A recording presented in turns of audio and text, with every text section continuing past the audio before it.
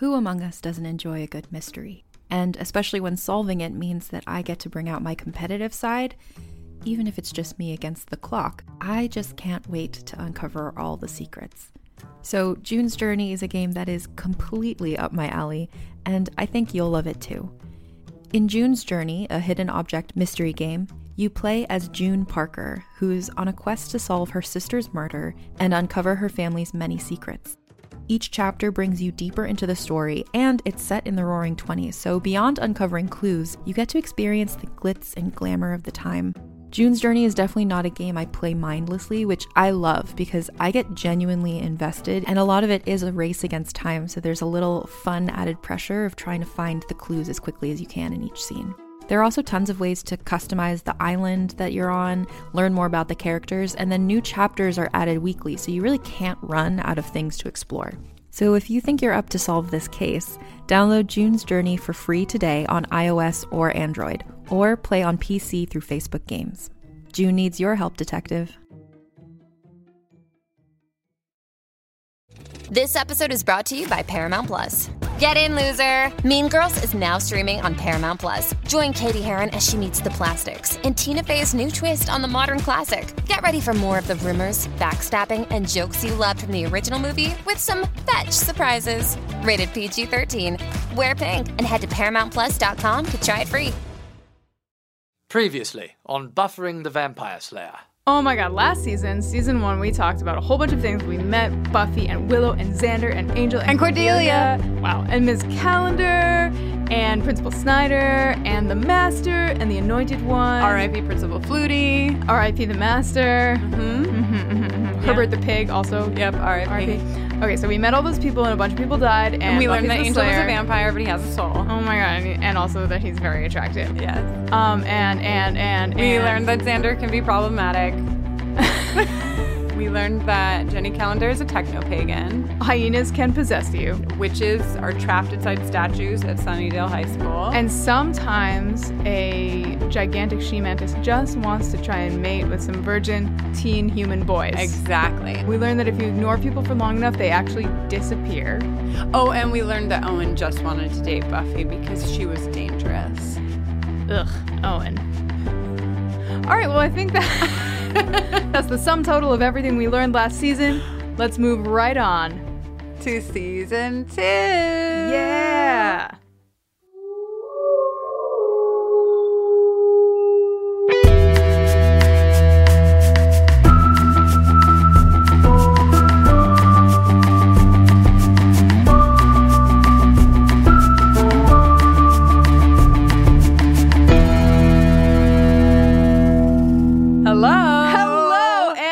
Welcome to the very first episode of Season 2 of Buffering the Vampire Slayer.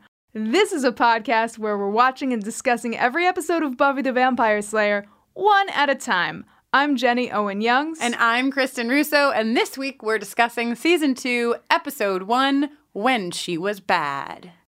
Stay tuned at the end of this podcast, this week and every week, for an original song written by us, recapping the Buffy episode we're discussing. Speaking of songs, Jenny, now that they can all listen to all of the songs that we wrote from Season 1, you should probably tell them where they can find them. What a great question. You can find them on iTunes, you can find them on Spotify, you can find them on Amazon Digital, you can find them on Google Play. They're all over the place. Wherever you get digital music, there's a pretty good chance you can find Buffering the Vampire Slayer songs from Season 1. We also have just a few CDs left, I think, in our online store. Yeah, I think we just have, I think we have a handful. Physical deal. Yeah.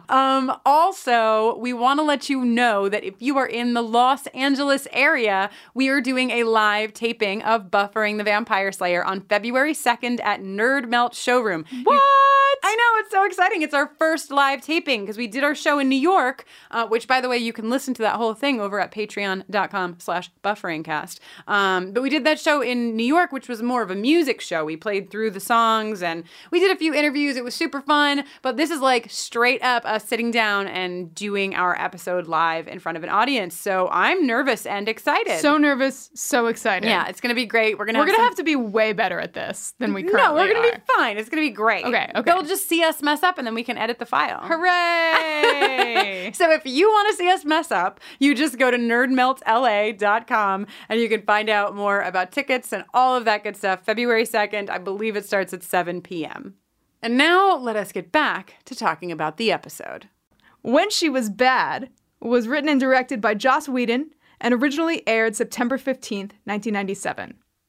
This is the one where Buffy is so mean. Oh, do you say this is the one? I'm sorry. The heck?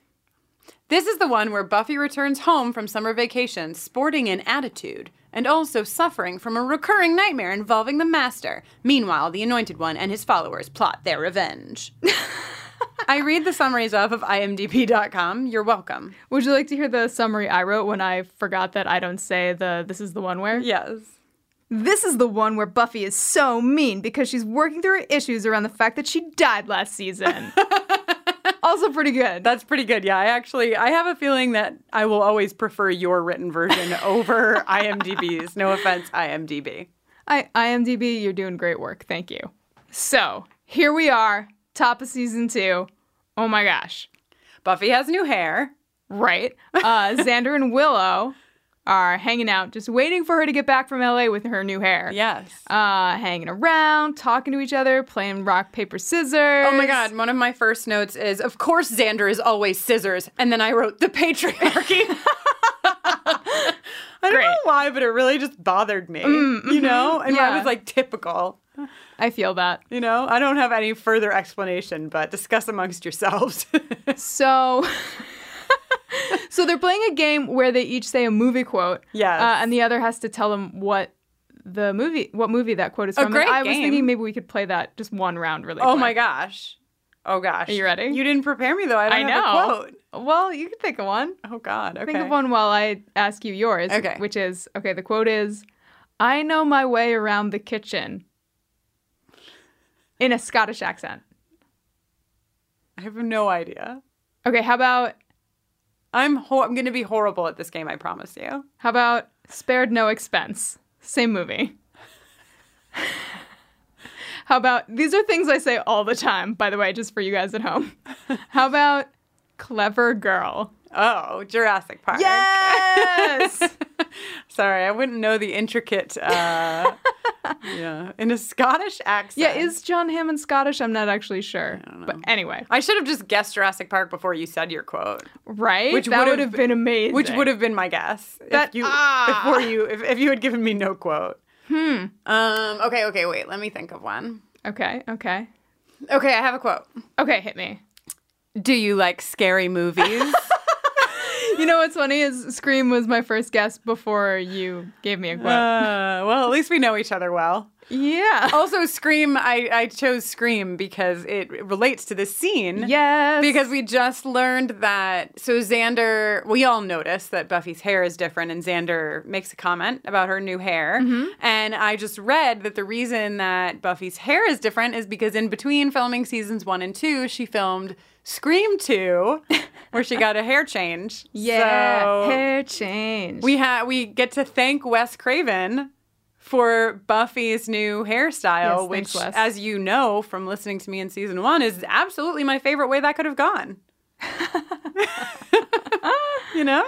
Absolutely. So right before she shows up, and we're seeing... You guys, that was the most terrifying moment of my life. So Jenny was like, I was like, Scream, Wes Craven, horror movies, and Buffy. And then Jenny started to talk, and a man ran down our walkway. It's okay. He was just from Amazon. I don't know if you can hear the truck pulling away. But I thought that we were going to, it was... You thought he wanted to know if we like scary movies? Yes! Woo, we made it through unscathed. Anyhow, continue. Oh, right before Buffy shows up, we're seeing Willow and Xander get closer and closer and closer, and they almost kiss, but then there's a vampire who must have seen their ad on, couples for threesome with vamp on Craigslist Sunnydale. Uh-huh. And he just sort of pops up in between them in an, I'm sorry, unrealistically close fashion. Well, they're both entranced. Fair. Okay, they are entranced. Which I don't remember at all. This happened and I was like, now I know I've seen these episodes. Yeah. And I have no recollection of that. And I decided the reason I didn't remember was because nobody meant anything to me at this point when I was watching season 2. Right. But also you have no memory That also is a thing. is true. to consider. Also true. So Xander, very heroically pushes Willow back and gets in a punch before Buffy shows up and delivers a chest kick that sends this vampire up and out into the out-sticking branch of a tree. To which I effectively dusting him. exclaimed, the old twig in the back trick. And then Jenny laughed a lot. Just like that.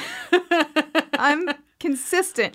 Also, Okay. like a solid fucking backhand, Xander.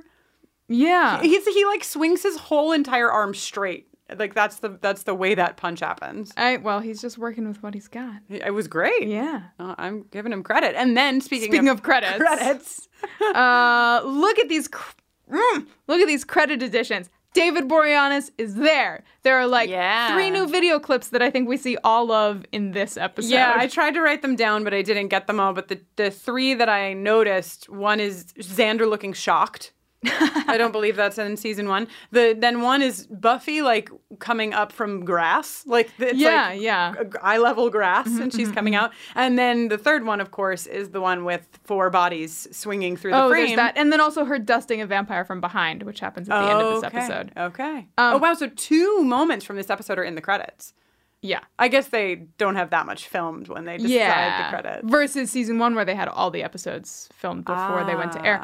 Also, another important addition to the credits is there's now a sound effect that occurs when Buffy is firing a crossbow at the towards the end of the credits. What does it sound like? It's I didn't notice. Yeah, well, just go back and check it out. Okay. It's there. Post credits, they're catching up. They're like, yo, we buried the master right over there. We wore some robes. I have so many questions. I have like a series of questions. Okay. Apparently all I did for the first 5 minutes was write questions. Sure. I have, how did Buffy miss the master's burial? Also, why is she so mad when they ask her about seeing Giles over the summer? Also, how does she get the summer off?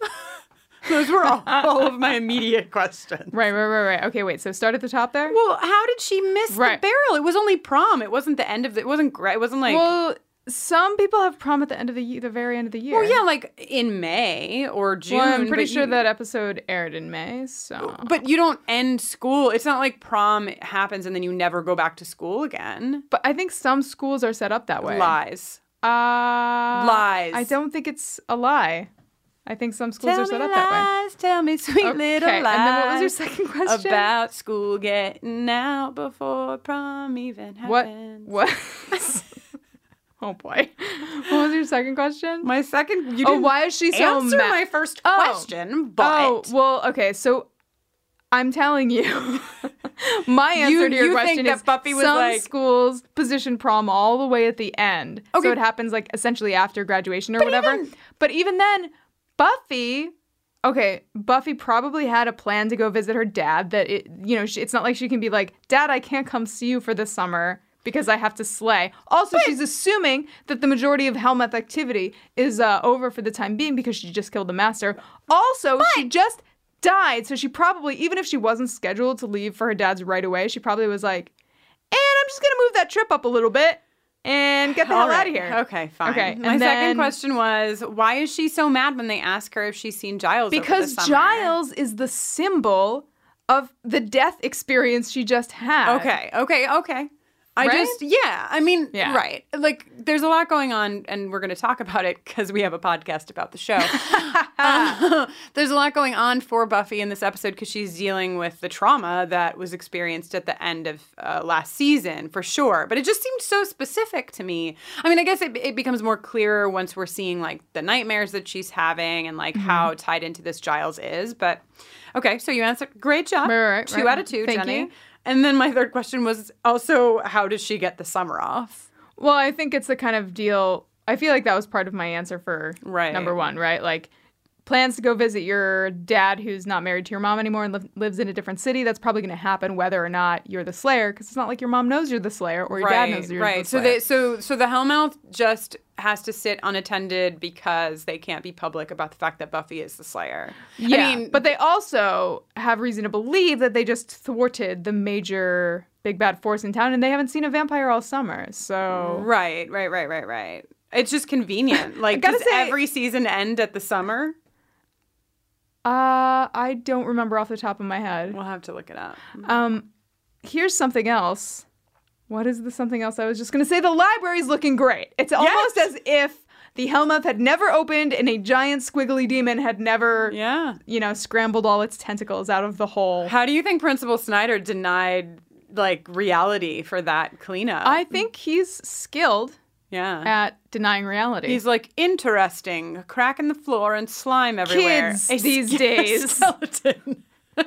Yeah, so my next notes in this episode are like me screaming as every character enters. Right. So I'm like, Cordy, Snyder, Jenny Calendar, like all in a row. Yeah. But we can start with Cordelia. Sure, who's wondering if it's possible to have too much character. Right. Great question, Cordelia. Great question. Also, I think Charisma Carpenter has a really bad cold in this episode. Dude, yes, her voice is so raspy. Or she was just doing some extracurricular cheerleading between seasons or something and blew her voice out. Yeah. One or the other. Or that. So yeah, Cordelia enters in true Cordelia fashion. Oh yeah. With her cordettes. Talking to Two her. new cordettes I don't think we've seen before. Yeah, they're brand new cordettes. I mean, one can never have too many cordettes. Sure. Right. You need a fleet. And Takes a village. And then we get this wonderful Snyder, Yeah. Giles. I love when Snyder and Giles interact. It's great. It's so fantastic. And I feel like not only is it fantastic because of their characters and they're just polar opposite characters doing the same job, essentially, within the school anyhow. But also because they're both such incredible actors. I just feel like I feel like there's a lot of joy that you can see that they both have, that they get to act with each other, you know? So yeah, and this is a great scene. Right. Where he's talking about how, basically the hormones of teenagers and how boys are reduced to gibbering idiots when there's a pretty girl around. And of course, Giles doesn't really hear him because he's too busy becoming a gibbering idiot because Ms. Calendar just got there. Yeah. Then they're connecting. They're heading to the teacher's lounge. She's like, I went to Burning Man. Of course she did. I went to Burning Man. And then she has the same intonation. So she's like, Giles is like, I read a book. That's probably super boring to you. And Jenny Calendar is like, depends on the book, which is exactly how she said, that's not where it dangles. Yes.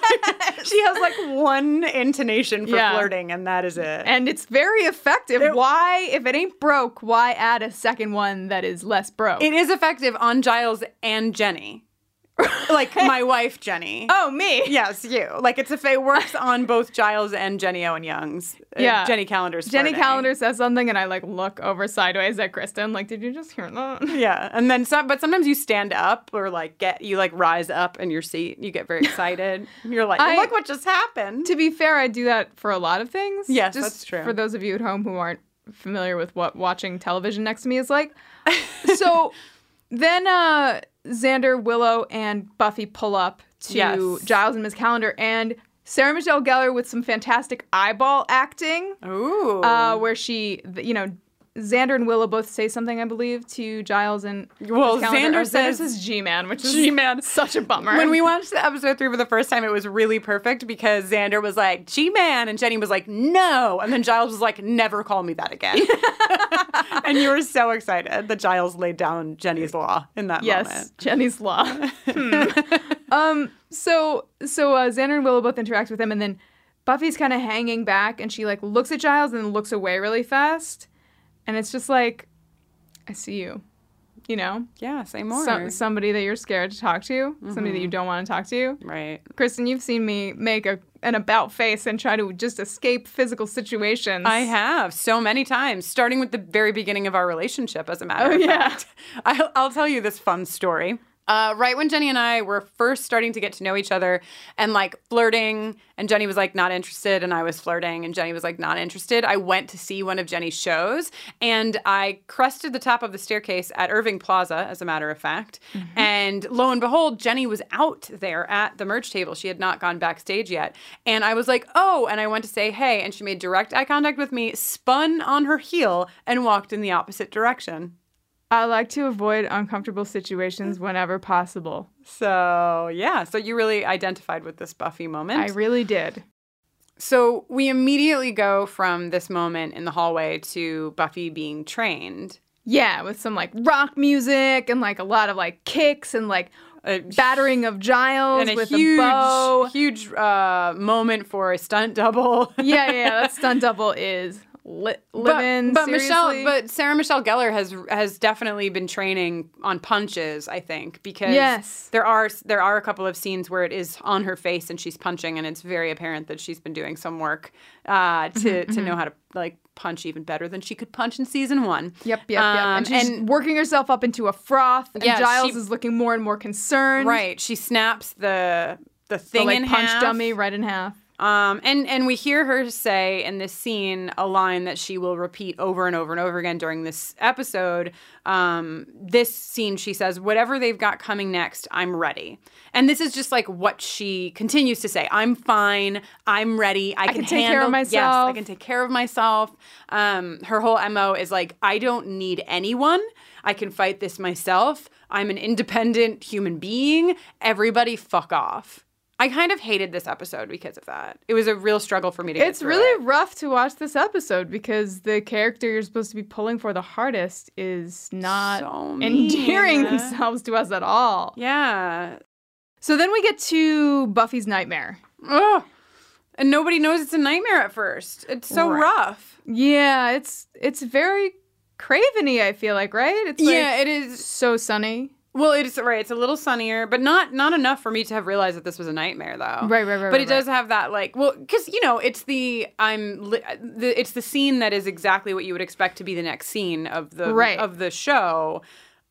Takes this like hard turn with Giles, and you're like, what? Because you have this moment of like, what is going on? Yeah.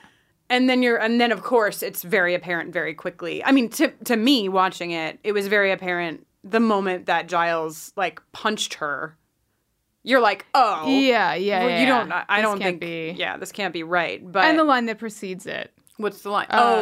See, I thought I didn't right away. I mean, the line is terrifying, but I was like, what's going on? Mm-hmm. I mean, I know I've seen this. I know that Giles is not like an evil character, but it's still. I was still like, wait, what's going on?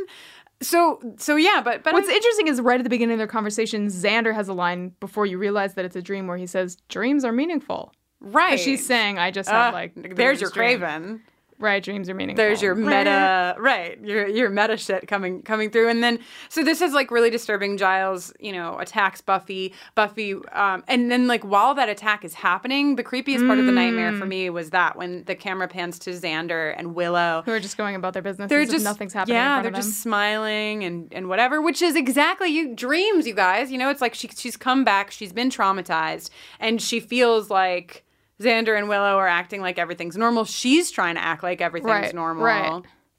Then Giles' face comes off, and it turns out that he's actually the master. And this is the first time we see a vampire in sunlight.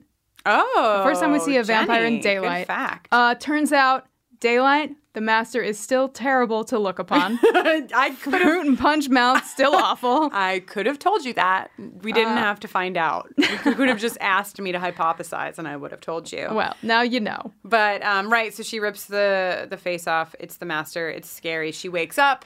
Angel's just sitting in her window being super hot. Oh, Angel. My note is Angel, hi. We must know each other well. Into one I think person? We might be because my note is "Oh hi Angel" in the window. Nice. And then I wondered to myself, is she just mad about the master in this moment, or is she really mad that Angel didn't come over to make out? Because I think she is mad about the master, and also she's projecting like an extra layer of stuff onto Angel because he's a vampire.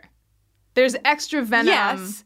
but like maybe also a little bit because he doesn't want to make out. Well, she does say that she missed him, but it's too late. So Right. And probably, like if he had woken her up by spooning her, She- maybe she would have been less grumpy. she started by saying, like, is this a social call or are you here on business? And he was like, I'm here. It's not a social call.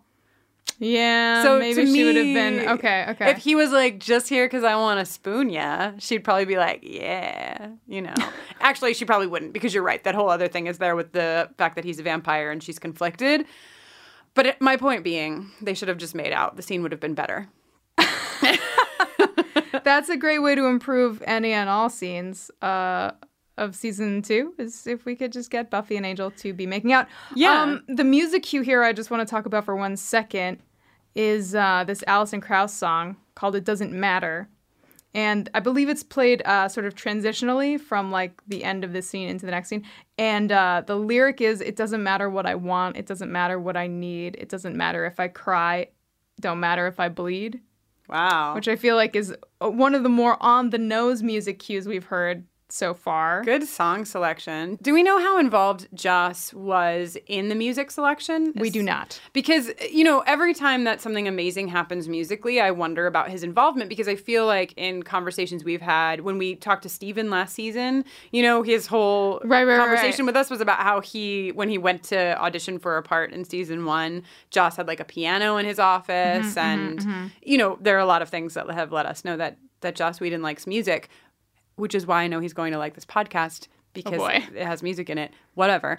But, you know, this episode especially, right? You're talking about this Alison Krauss song. Eventually we're going to talk about Chiba Mato. Like in 5 seconds we're going to talk about right. Chiba Mato. And so I just in my mind, in my like fantasy of this show, like Joss Whedon is, you know, taking a walk and he has his like Discman on him and he's listening to Chiba Mato and he's like, oh man, this would be great for the first episode of the second season. And then he's like, someone get me Chiba Mato. And everybody runs and they get him Chiba Mato. And that's how it happens. So yeah, I don't have any intel, but just based on sort of what I know about the curation of like the soundtrack and the bands that they have on the show and the songs that get used in episodes, like they all seem of the same taste for the most part. They all seem like they are connected to one person's taste. Right. To me. And I don't know how much I'm like projecting or whatever, but that would be my guess. Yeah, yeah. So anyway, he's quite involved. The Alison Krauss song, beautifully placed.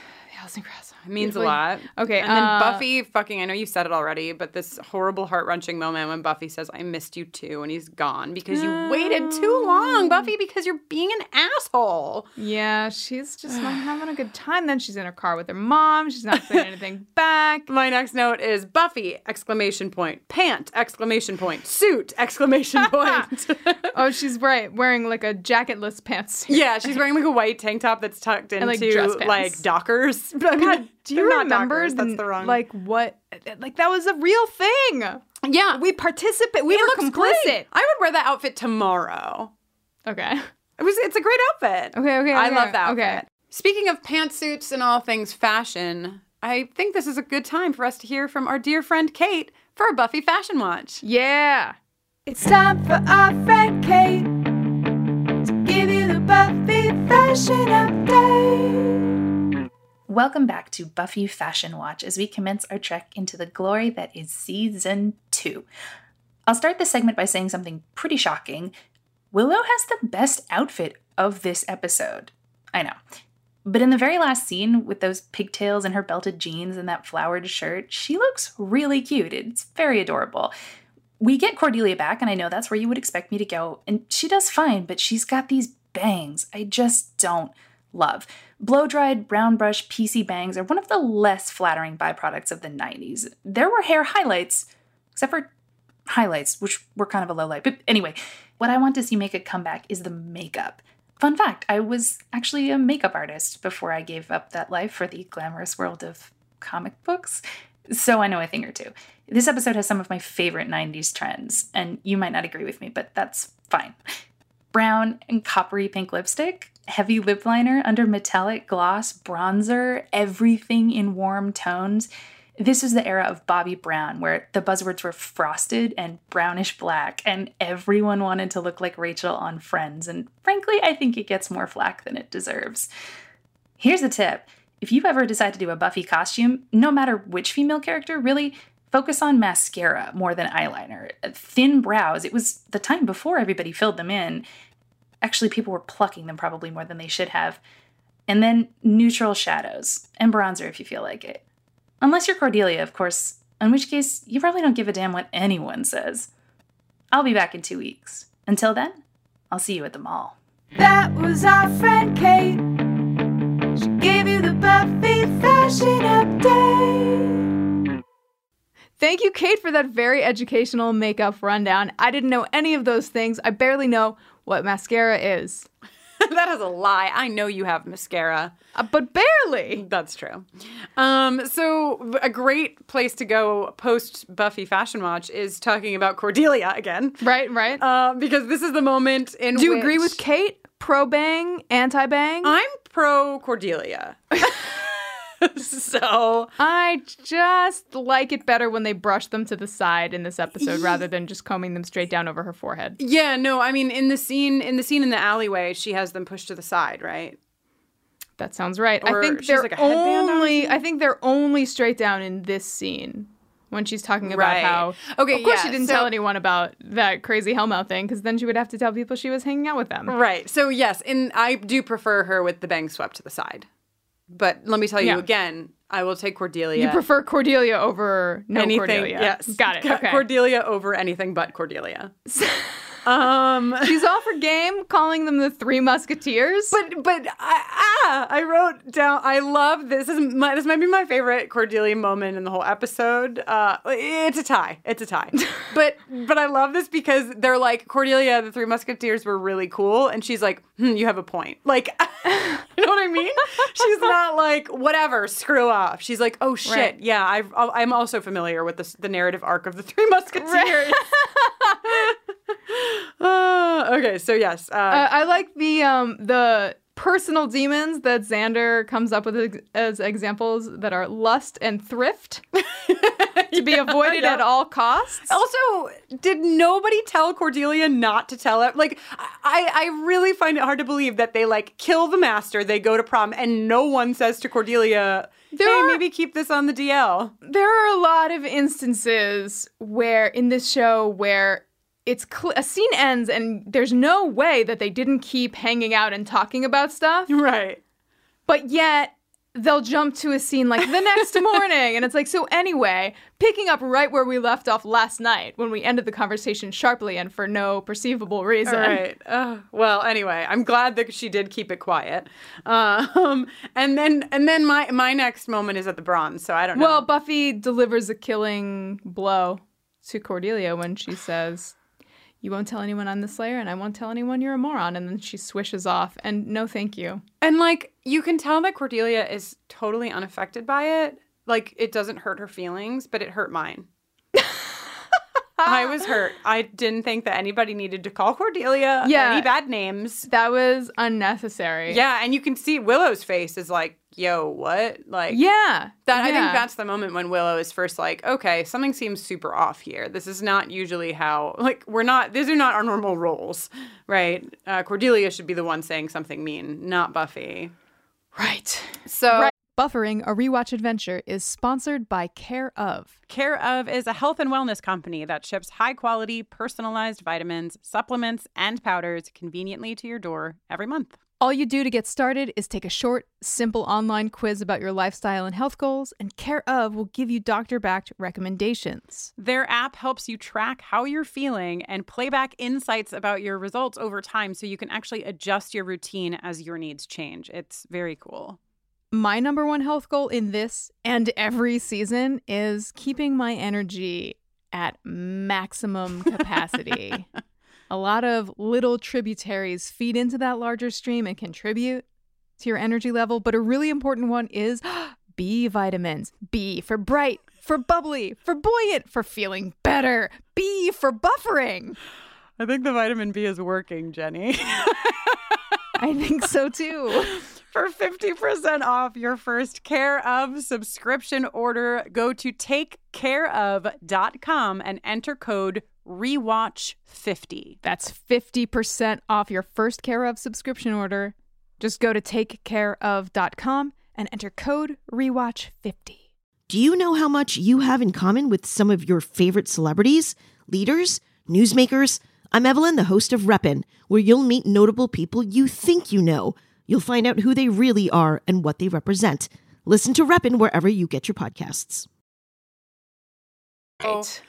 Okay, Right. so we get to the bronze. Chibo Mato is there. Chibo Mato is playing Spoon, which is a song that I actually love both songs that they play. But Spoon, I was interested to learn because I immediately, after watching this episode in my current context, was like, oh, they played two songs and they're from their two albums that I'm like very familiar with. I wonder why they played like one and then the other. And it turns out this episode was in September 1997, right? In between Viva la Woman, which is where Sugar Water appears the first time, which was released in 1995, and Stereotype A, which came out in 1999, they released an EP called Super Relax, which was comprised of songs from both of those albums, and I think a couple of covers. So Sugar Water and Spoon are both on Super Relax, which came out at the beginning of 1997. So that makes perfect sense that they would play one song from each of their records because they were both kind of on this. Whoa, Jenny. Sorry, I needed to know. That's great. I hope we hear more from you like this about music in the show. Well, I'll also tell you that, like, oh my God, after you're done listening to this episode, go look up the music video for Sugar Water. I made Kristen watch it, and she was like, it's giving me a headache because I didn't explain anything. Yeah, because the video is like a side by side, and I'm gonna just let you know in advance that the one on the left is moving forward, and the one on the right is moving in reverse. Yes. I didn't have any warning about what this video was, and so I'm trying to watch it, and it took me the full first minute to even realize that they were going in separate directions. It's my bad. I really liked it. I'm gonna go back and watch it again, and I'm sure I will enjoy it, but it gave me a pounding headache because I was trying to piece together what was happening in the video, but also trying to piece together what was happening in the side by right. You know, it was a lot. And I didn't give you the information that you needed up front to like truly experience it the way it should be experienced. But and I was worried after we finished watching it. I was like, oh, Kristen hates Chibo Mato. I like really fucked up. Oh no. But then I left the room, and 1 minute later I hear Know Your Chicken playing, and she's like watching the video for Know Your Chicken, which is definitely a stranger song and stranger video than Sugar Water or Spoon. I would maybe check out Know Your Chicken. Maybe you should check it out. I think if you don't watch the video for Sugar Water. I didn't know. I think when we had Kate on the show, like in here with us, Kate brought up the Chibo Mato episode, and I just played along like I also knew about Chibo Mato, but I didn't. I've heard their name. I know they are a band. Right. But that's like as far as my knowledge went. So this was like my first proper intro. My proper intro to Chibo Mato. Oh, they're so great. Yeah. Check out their records. They're so great. They seem like a lot of fun. Yeah.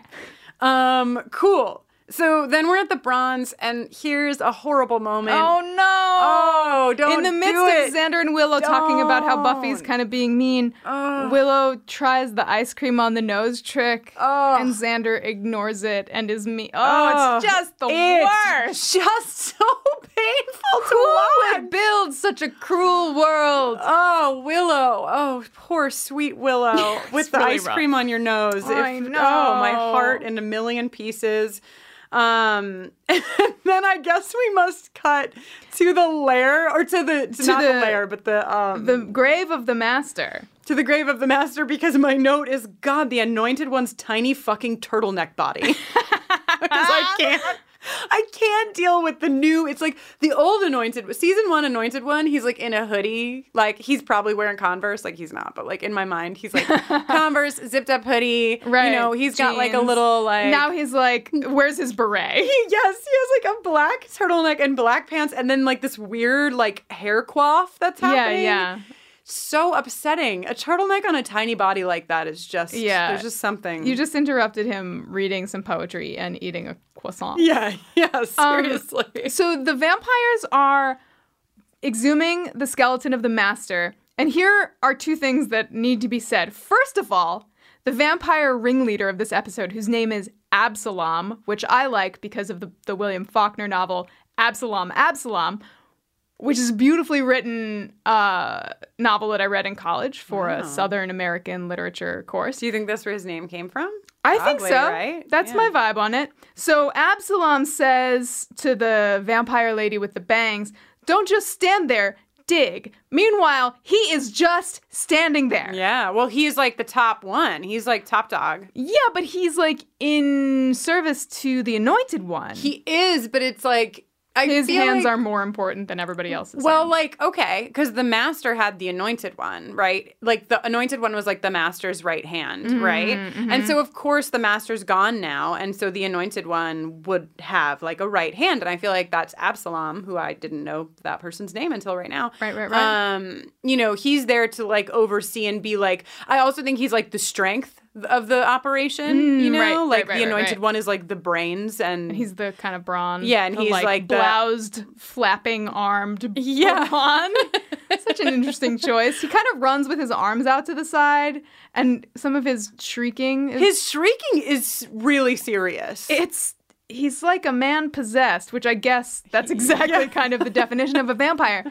But the second thing that needs to be said about the location of the grave of the master is that Giles, Xander, and Willow went into a graveyard and just added a grave. Yeah. They just went into a graveyard and they were like, we'll just put one in between these two other ones. Yeah. Nobody probably will notice. Also, I know I'm getting a little ahead of myself, but I don't understand why they buried the skeleton.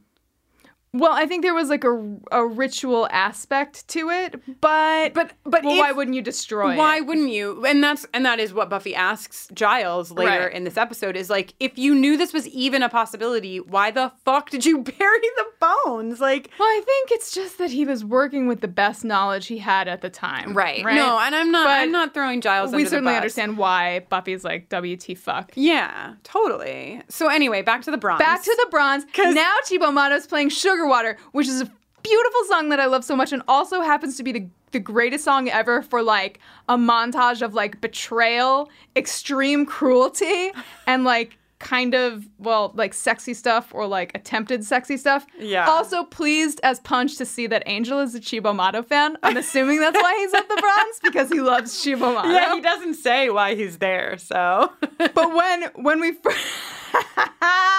when we're first directed to his attention, the both times we watched, Kristen and I burst out laughing so hard because he whips his head around on the beat. So the song starts like with a spoken word part, right? And then the beat hits, and Buffy's shoe hits the ground on the beat. Right. She has entered. She's wearing a slinky red dress with, no back to it whatsoever. And she saunters in, and then they cut to Angel, and he whips around. They were like... Just on the beat. Yes, it's just so perfectly on It's so the beat. dramatic and not suave and hysterically funny. Well, okay, this is like some prime jealous Angel. Well, that's yeah. Right? That's like all we see kind of throughout the episode, but especially here. It's just so like raw and great, and it's really good. And also something that's great in this moment is that, so, what's about to unfold is that Buffy essentially is going to use everyone against everyone else. It's the worst. Right? But She's also using, like so crafty. It's horrible. The worst. Horrible. She's using Xander against Angel. She's using, Xander against Willow. It's like everyone in the equation is hurt. By this. Great job, Buffy. Great job, Buffy. But what is so beautiful is that the beat drops, Buffy walks in, we see Angel whip around, and then as she crosses the room, we see Cordy watching over the whole scene. Right. She's not talking to any Cordettes. She's standing back, and she's literally observing the scene. Yeah, taking some notes. Oh my God. Then Buffy's all like, I've moved on to the living. Right. And it's like, oh, deep burn. And then Willow's like, what's wrong with Angel? And it cuts to Angel looking so bummed. So, like, bajiggity, Super bajiggity. He's just Buffy's like, I know what to do. I'll take Xander onto the dance floor. Listen, Xander and Buffy together on a dance floor is the worst chemistry I think I've ever seen. Also, what? They're it's like Xander and I think Nick Brendan and David Boreanaz are around the same height. Maybe Nick Brendan is just like an inch taller, maybe. But like for some reason, her with Xander looks so disproportionate. And he's just kind of standing there, and she's like doing this weird shoulder roll the dance, shoulder roll. which like, listen, you got to do what you got to do, and I'm not disrespecting anybody's dance style. I'm just saying That shoulder roll, though. this particular incarnation, like whatever is being attempted, is not being achieved. No, I actually think that something is achieved in this scene. I don't think that. Oh no, I didn't mean like. Well, but like, I mean, I feel like what's being communicated, because I feel like they weren't like, hey, Sarah, can you be sexy? And this was what she did. You know what I mean? Right. Like, I think that there was more to it. It's like she's sort of possessed. I mean, she's not, but that's the theory that will come up. Right. She's not herself. She's acting so extreme in every way. So she's dancing with Xander, weirdly. Willow and Angel are both so bummed. Then Buffy leaves Xander in the middle of the dance floor with what we can all only assume is a massive boner. Seriously, Jenny? Seriously! Take it back. You have betrayed. We probably just lost 400,000 listeners. Should I redact massive? No. I'm gonna cry. I'm so sorry. But like, I don't know how penises work, but I'm just assuming here that if you were a teenage boy who was in love with Buffy the Vampire Slayer and then she did that to you and then walked off the dance floor, you would probably be right. And that's how left she uses Xander against vulnerable. Xander too. She literally gets everyone in this scene. And the look on his face really suggests something. But also the look on his face while she was dancing with him, like I felt like he was very aware of it the whole time. Right. He definitely wasn't like, oh man, this is the best day of my life. Which is, you know what? For some credit to Xander. Yeah. Like that's pretty serious. Like he wasn't just like, you know what? Fuck it. Like if this is the way I get it, this is the way I get it. He was like, something's wrong. Yeah. And like, I don't know what to do. Also, small note, if you go back and watch the scene, there's a beautiful pan, a camera pan, where it's going across the dance floor and it's sort of like you can see them dancing and then it goes like in front of bodies. And I noted it as the choker pan because it like pans across a person very closely and it's just their neck and they're wearing a choker and then it comes out the other side and they're dancing. And I was like, well, if that's not a 1990s camera move. Wow. You know? Choker pan. A choker pan. Then Buffy leaves. Just tons of chaos in her wake. And Cordelia follows her outside. And when Cordelia steps in to tell you that you're being a jerk, you know that you must be fucking up. Right? And also, there's a great, I don't know if this was intentional or not in the show, but Cordelia says in response to Buffy, because Buffy's like, oh, are you nervous about like me being a better bitch than you? And Cordelia says, I can hold my own. And I just thought it was funny because that's Buffy's message the whole time is that she can take care of herself. She can hold her own. Yeah. So anyway, and then Cordelia comes out to give her advice, and Buffy's like, fuck off. And Cordelia's like, fine, I'll go dance with Angel then. Which I love. But she doesn't get a chance to because she gets carried off by some vampires. Before she gets carried off by the vampires, can we just show some Cordelia love for this moment? Yes. Cordelia, I love you, Cordelia. You're perfect, Cordelia.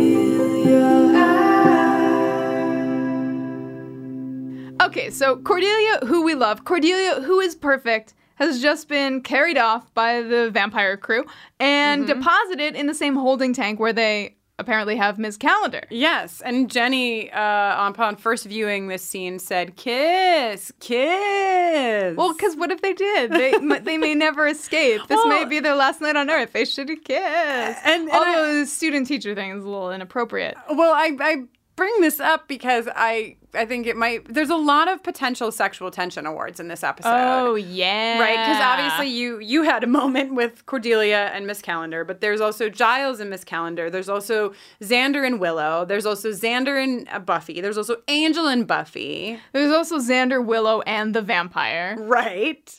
Wow. Should we give it to them? I like that idea. Okay. Our first non-monogamous sexual tension award. And the first sexual tension award of season 2. Going to Xander, Willow, and Vamp. Beautiful. Congratulations to all. Yes. Okay. So my next note is just Giles hates soda. Well, Giles does hate soda. He drinks that Coca-Cola and looks like, why did I do this to myself? Yeah, it's like the moment is so subtle and not like no attention is called to it. It's great. It's pretty great.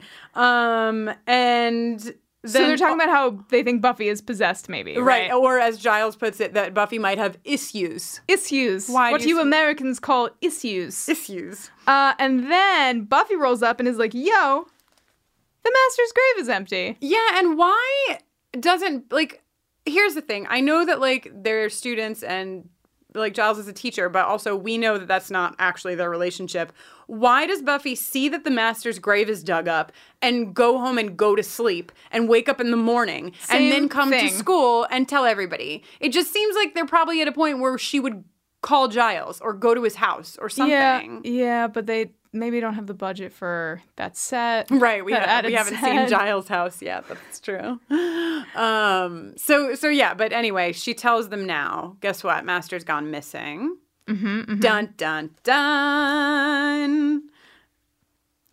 And then, is it right just then, while they're having this conversation, that the big old rock comes through the window with Cordelia's bracelet wrapped around it? Well, no, because I thought the same thing, but I feel like the conversation starts in the lunchroom or in the cafeteria. Right. And then Snyder comes along and he's like, you're students and you have a job. And, that shit happens. And then he's like, Mama, we'll talk about trout in the library. Right. So then they go to the library. And this is when the rock comes through the window. And when Buffy's like, I can take care of myself. You guys are dumb. I can't look out for you and fight vampires at the same time. I hated that. That line, I can't look after the three of you anymore is like super shitty because maybe you don't remember who saved your life like 40 times last season, Buffy. Yeah, maybe you don't remember who actually brought you back to life after you had been killed, but that was Xander. Right. Doing a great job. Like everyone is, but she's just, I mean,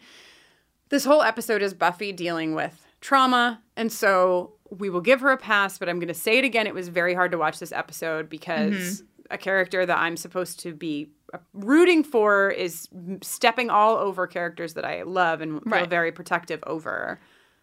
It's tough. So off she goes because she's being an asshole. But Angel's following her in one of Sunnydale's many dark alleys. Yes. And he says, why are you riding me? Why are you question riding me? If somebody's going to ask me that question, I would hope it would be David Boreanaz. Right? Or, well, Angel. Also, like, later in this exact moment, like, in this exact scene, Buffy's like, come on, kick my ass. Oh, the worst! There's a lot of, like, stuff happening. Yeah. You know? But this, like, thing where Buffy decides to try to get Angel to fight her. Yeah. Like, I mean, it's obvious that she just, like, is trying to be the worst possible version of herself, and she's really applying herself to that pursuit. Right. Like, we get it, the trauma, and so on. But it is still, like, woof to watch.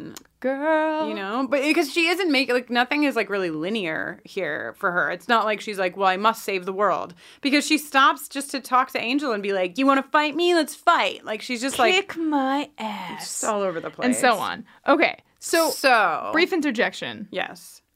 Really noticing Angel's hair in this episode. Oh. Really being reminded that vampires can't see their own reflection. Really thinking hard about how his hair gets to be the way that it is if he can't see it. Well, he's been doing it for like 400. His hair did not look like that 242 years ago. Yeah, like when do you think he decides to change his hairstyle? And when do you think he decides to make it that? What is it in this episode? Spikier? I mean, it's just like, I guess it's sort of more of the same, but I feel like everybody sort of looks like a slightly refined version of their season 1 selves. Right. Everybody right, looks right, like they like did the whole 30 and like got a haircut in between seasons. Right. And sorry, I'm just thinking about it. I'm just thinking about it. He makes that happen. I'm he with can't you. see it. He made a choice to like aim for that. It's a whole thing. All It's right. just one of the show's many mysteries that we can continue to discuss. So of course, Buffy goes into this room and, you know, Vamp Cordelia. At the Bronze. At the Bronze, right. And this, like, Cordelia resembling Vamp is crying in the corner, and she's like, you can't fool me. I know you're not Cordelia. And then Angel is like, okay, that... bait. Where's the hook? That's exactly what he says. Very good job. And then they realize, of course, that the vampires have gone after Willow and Giles and Xander because Buffy has left them because Buffy's being, I don't know if you've noticed, an asshole. Kind of a jerk. Right. And so she runs back to the library. Xander is there, beaten. You know, his face is all bloody. Right. And he has fucking had it with Buffy. And he says, if they hurt Willow, I'll kill you, which is interesting because, like, Xander definitely could not kill Buffy. Yeah, but it's the sentiment, you know? Right. And I think it's that sentiment that really kind of, like, is one of the things that sort of, like, shakes her. Yeah. Right. Like, what are you doing? And then, so she takes Xander back to the Bronze where this... For a little vampire torture. And I would like to put in a formal request. Buffy, can you please use the fucking clasp on your necklace to take your necklace off? This is the second time in 2 episodes that you have ripped it off your neck. She ain't got time for class. Like, how many chains are we going to go through? It's just enough. It's just have some respect. But also, here's the thing. Did you take note of the lady vampire's oral prosthetics? Yeah, they were weird. They were like the gums extended far below, the upper gum extended far below the lip bottom. Yeah. And then protruded out really far also. I wonder what that's a result of. Yeah, why? I mean, it was just a choice, I guess, because there was no explanation for that. But I did notice it. I did sure notice it. So my next question, because, they torture her. They find out where they are. Which, like, also, come on, vampire. I really thought that she was going to hold it together. She didn't. She gave it I up. imagine if somebody was pouring, like, acid down your throat. Yeah, okay. You would probably be like, it's over there. Yeah, I would. And then my question is, how long can you hang upside down before you die? Oh, a while. Yeah? I think so. I just want to know if anybody knows how long you can hang upside down before you die. Please send us an email at bufferingthevampireslayer@gmail.com. And make sure it's right, because then I'm going to hang upside down for just 1 second less than you say. So you better be accurate. Nice. Yes, please be accurate. So they go to where the vampires are holed up, hanging her friends upside down, and she's all like, I'm going to kill them all. That ought to distract them. Right, which is a good moment. Yeah, great moment, great moment. Then the ringleader vamp. Well, right. Such a zealot. Buffy, the scene where Buffy kills the first vamp, is that what you're going to talk about? Or Yeah, before go ahead. It's just so funny to me. Like, she comes up behind the vampire, dusts him, and then is standing, of course, in his place, in that dead vampire's place. And it cuts to, what's his name? Absalom, who screams. Can we just put his scream in here? Wow. Okay. So I don't know why I don't know why. That's all I have we just to say. know that it happened. Yes. Then he says, after Buffy fights her ass off and dusts all those other vamps, he says, I'll grind you into a sticky paste. Yeah, and the next line, which I don't know what it is, but it rhymes with that line. Because I wrote down, does the lead vampire speak in iambic pentameter?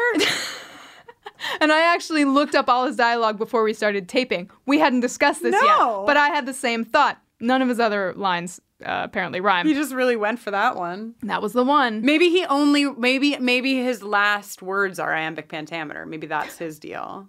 Because that is, I mean, I don't know. No, I'm just saying iambic pentameter. I don't think it actually checks out. Because isn't pentameter, it needs more than 2 lines. Yeah.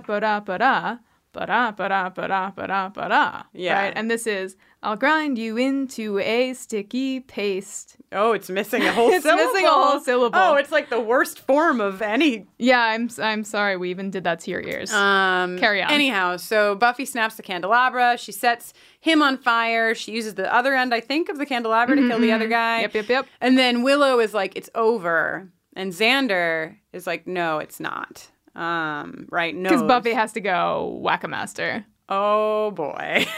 What do you think about the term I just coined? Did you work hard on that? I did not. You It just came to made me it up in right an now. instant. Whack-A-Master. Whack-A-Master. One of the trivia facts that I read on IMDb before we taped was that there's apparently, I didn't notice this during our watch, but there's apparently a hand, one of the Master's bone hands, that only has the middle finger left on it. That is, I guess, given some screen time. And it's like aimed at Buffy. At one moment it's aimed at Buffy. Pretty great. So hopefully that was intentional.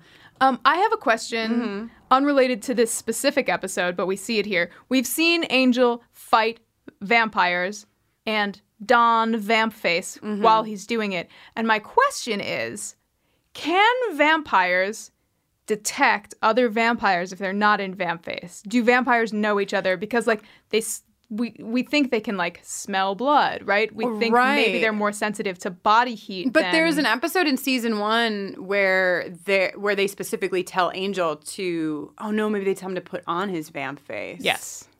I see. So I don't know. So we'll just have to keep an eye. Yeah. And a fang on that. Yep, just one fang. So Buffy, of course, smashes all of the Master's bones. And it's clear that she has received at least some of the catharsis that she desperately needed to help process her trauma. She's crying in Angel's arms. Everyone's looking on knowingly. And then we cut to Cordelia, who is so excited to have a new person to talk to about the most recent goings-on at the Hellmouth. What an ordeal, she says. Oh, she's like, oh my God, Jenny Calendar. After we made out at the Bronze and then we got in that fight, it took me so long to get those rust stains out of my shirt. And Jenny Calendar is like, oh boy. Yeah, that really is the worst thing about being hung upside down by a clan of vampires that wants to drain you of all your blood. And then we see Buffy talking to Giles. She's scared to see her friends. Yeah, and Giles has another dadly moment here. Best dad ever. Dad of the year. Dad of the year, where he's just like, Buffy, he tries to be comforting and says this isn't the worst mistake you'll ever make. But it's I think that lands well. It's okay to make mistakes, and we understood that you were going through something very real here. They were all there. They were all there with her. They all saw what happened, and allowed, of course, for their friend to process grief and process trauma, which is what friends and watchers should do. Oh. Did you like that? I really did. I'm so glad. Yes. Well, Xander and Willow saved Buffy a seat in class.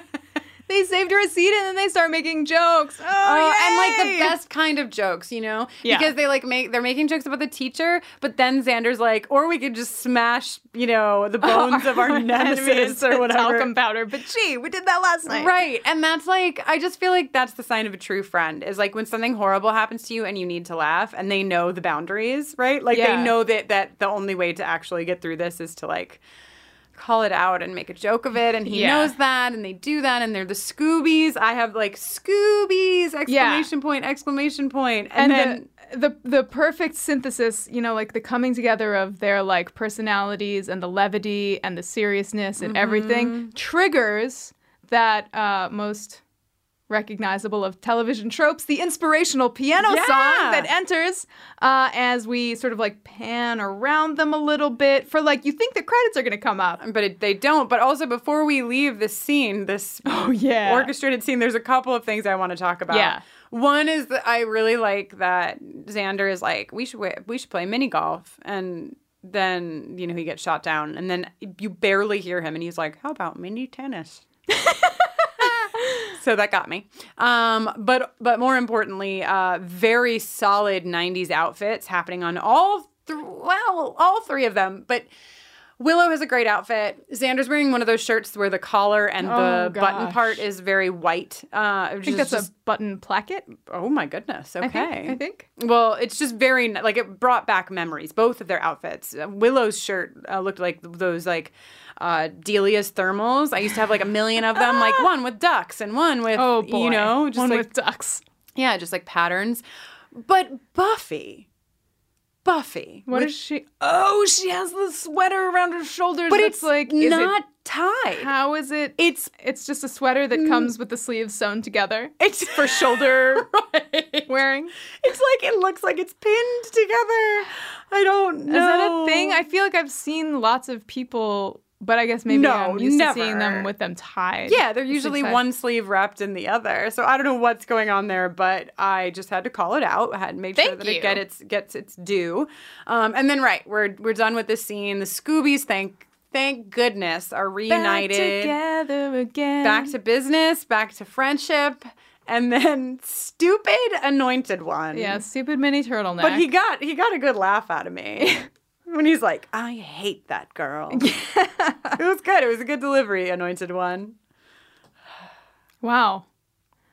Well, do we have anything else that we need to say about this episode? Well, we touched on sexual tension. We got the patriarchy. Yeah, those all the requirements are in. Yeah, I think we got... Oh, I know. What? Giles got knocked out again. Oh, yeah! So what do we say that is 5? Yeah, because we miscounted last season. Yeah, we thought there were 3, but there were really 4. But there were 4, yeah. From season 1? There were 4 from season 1, and so now we're at 5. All right. 5 knockouts for Rupert Giles.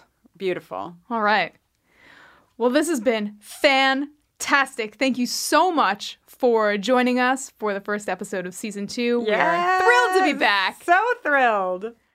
I'm Jenny Owen Youngs, and when I'm not watching Buffy, I'm usually writing and recording songs. You can hear them and learn more about me at jennyowenyoungs.com/buffering, where I've curated a little playlist just for you guys of my non-Buffy songs. You can also give me a shout on Twitter at Jenny Owen Youngs. I'm Kristen Russo, and you can find me talking up a storm over at my Twitter account, Kristen Noeline, KristinnNoeline. When I'm not podcasting about Buffy the Vampire Slayer, I work to bring advice, resources, and laughter to LGBTQ young people and their families over at everyoneisgay.com and mykidisgay.com. Buffering the Vampire Slayer is on Twitter at BufferingCast and on Facebook at facebook.com/BufferingCast. You can shoot us an email at bufferingthevampireslayer@gmail.com. As always, you can support our work by leaving a review on iTunes for us or by sharing this podcast with your friends and loved ones who you think would enjoy it. And we have a brand new way for you to support us. In season 2, we have launched our own Patreon channel. Woo. Yeah, it's really exciting. We're found at patreon.com/bufferingcast. And if you're not familiar with Patreon, it's a really incredible platform. It allows us to share all of our content for free. So like our podcast will always be up there for free. Any content that you were already getting, you will still get for free. Nobody panic. But what it also allows us to do is have levels of giving. And for each level, you get fun perks. So if you give $1 a month, you get to come to the Buffy watches that we will be doing every few months and sit with us, watch Buffy together with us. We did one on Halloween this past year. And so it's super fun, super great. If you give at the $5 level, you will get the MP3 file of the song every week sent to you before the release of the full album. And I don't know if you know how many episodes are in this season, but there's 22. So it's going to be a little while before the album's out. You can be patient and you can wait and totally understand. But if you are able to donate $5 a month, you will get those songs emailed to you and you can listen to them right away. And at the $10 level, you get all of that. So you're coming to the Buffy Watches, you're getting the MP3 files every week as they're released, and you also get the fun little songs too. So if we ever do like a, Spike jingle, for example. Could happen. Foreshadowing. You would get that as well. And with the $10 level, you also get 20% off of merch at all times. You get Q&A videos from Jenny and I. Every so often we'll come on, we'll open it up to questions that you can ask, and then we'll make a little video in response that you can see. And you'll also get some bonus mailbag episodes. We get a really good amount of mail from you all, and we're going to do some extra episodes for those $10 a month supporters. So go on over, check it out, patreon.com/bufferingcast. And you'll also see that our Union Hall show is up there for free as well. So if you want to go over there, you can download it or stream it and check out what we were up to in Brooklyn last December. Yes. And don't forget, you can grab all of our songs from season 1 on iTunes, Spotify, wherever you get your digital music, or by heading over to bit.ly/shopbuffering, where we still have a few CDs available, as well as great shirts designed by Christine Tuna and great pins designed by our very own fashion watch correspondent, Kate Leth. Yes. And last but certainly not least, if you are in the Los Angeles area, come out and see us on February 2nd at Nerd Melt Showroom. You can find out more at nerdmeltla.com. Again, that's February 2nd. I believe it starts at 7 p.m. It's going to be super fun. I think if we're on track, we're going to be talking about Reptile Boy. Seems right. Live, and we're going to have Chris Farron with us as a guest. We're also going to have Brittany Nichols as a guest. And we may have one or two additional fun surprise guests with us as well. So it's going to be really fun. Come check us out. We like you guys. You're pretty great. We'll be back next week and every week forever with more episodes. For literally forever. Forever and ever. These seasons are long now. Whew. Okay. Till next time. Ooh.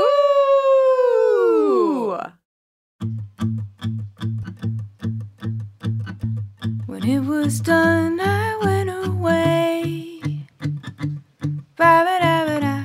Left my friends behind and tried to forget.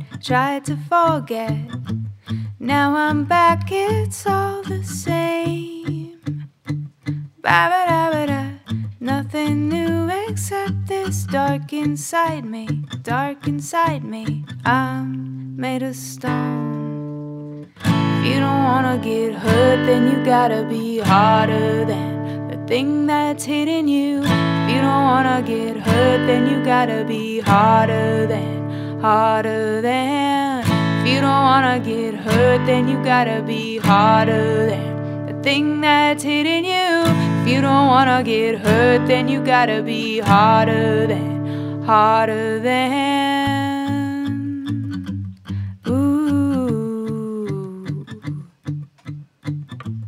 None of them can understand. Ba-ba-da-ba-da. I don't need them, I can handle myself. But it's lonely where I am. Ba-ba-da-ba-da.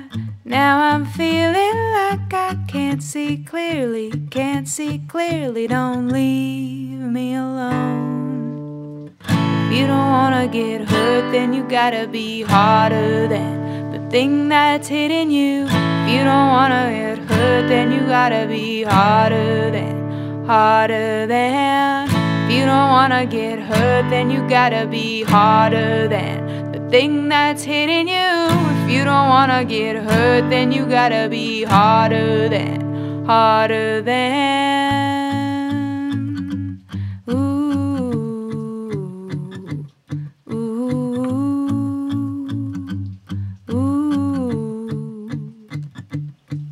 Got so wrapped up that I forgot about protecting you. Now we're here and I see clear that you protect me too.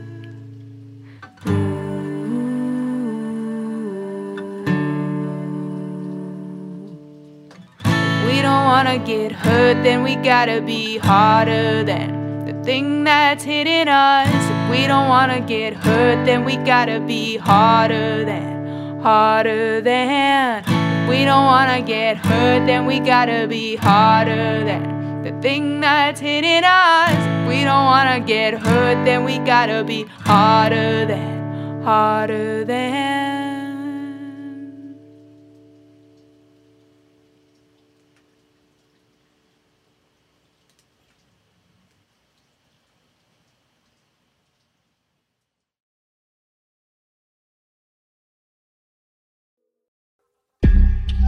Hey, it's Mae Whitman, and I play Frankie in the new Realm podcast, The Sisters. The Sisters is about a museum curator of medical oddities who investigates the origins of a mutated skeleton with 2 layers of bones. 7 ribs are completely fused. And you have no idea where this came from? No, she was sent here anonymously. Not she. They, maybe? Wait. I've never seen anything like this. Soon, she uncovers an extraordinary mystery that connects her present with one family's tragic past in hauntingly dangerous ways. My grandfather was a journalist back in the 60s and 70s. He specialised in strange stories. Who are they? How are they connected to the skeleton? Play the tape. You'll see. Listen to The Sisters wherever you get your podcasts. We dream about it. We both dream about it. How often? Every night.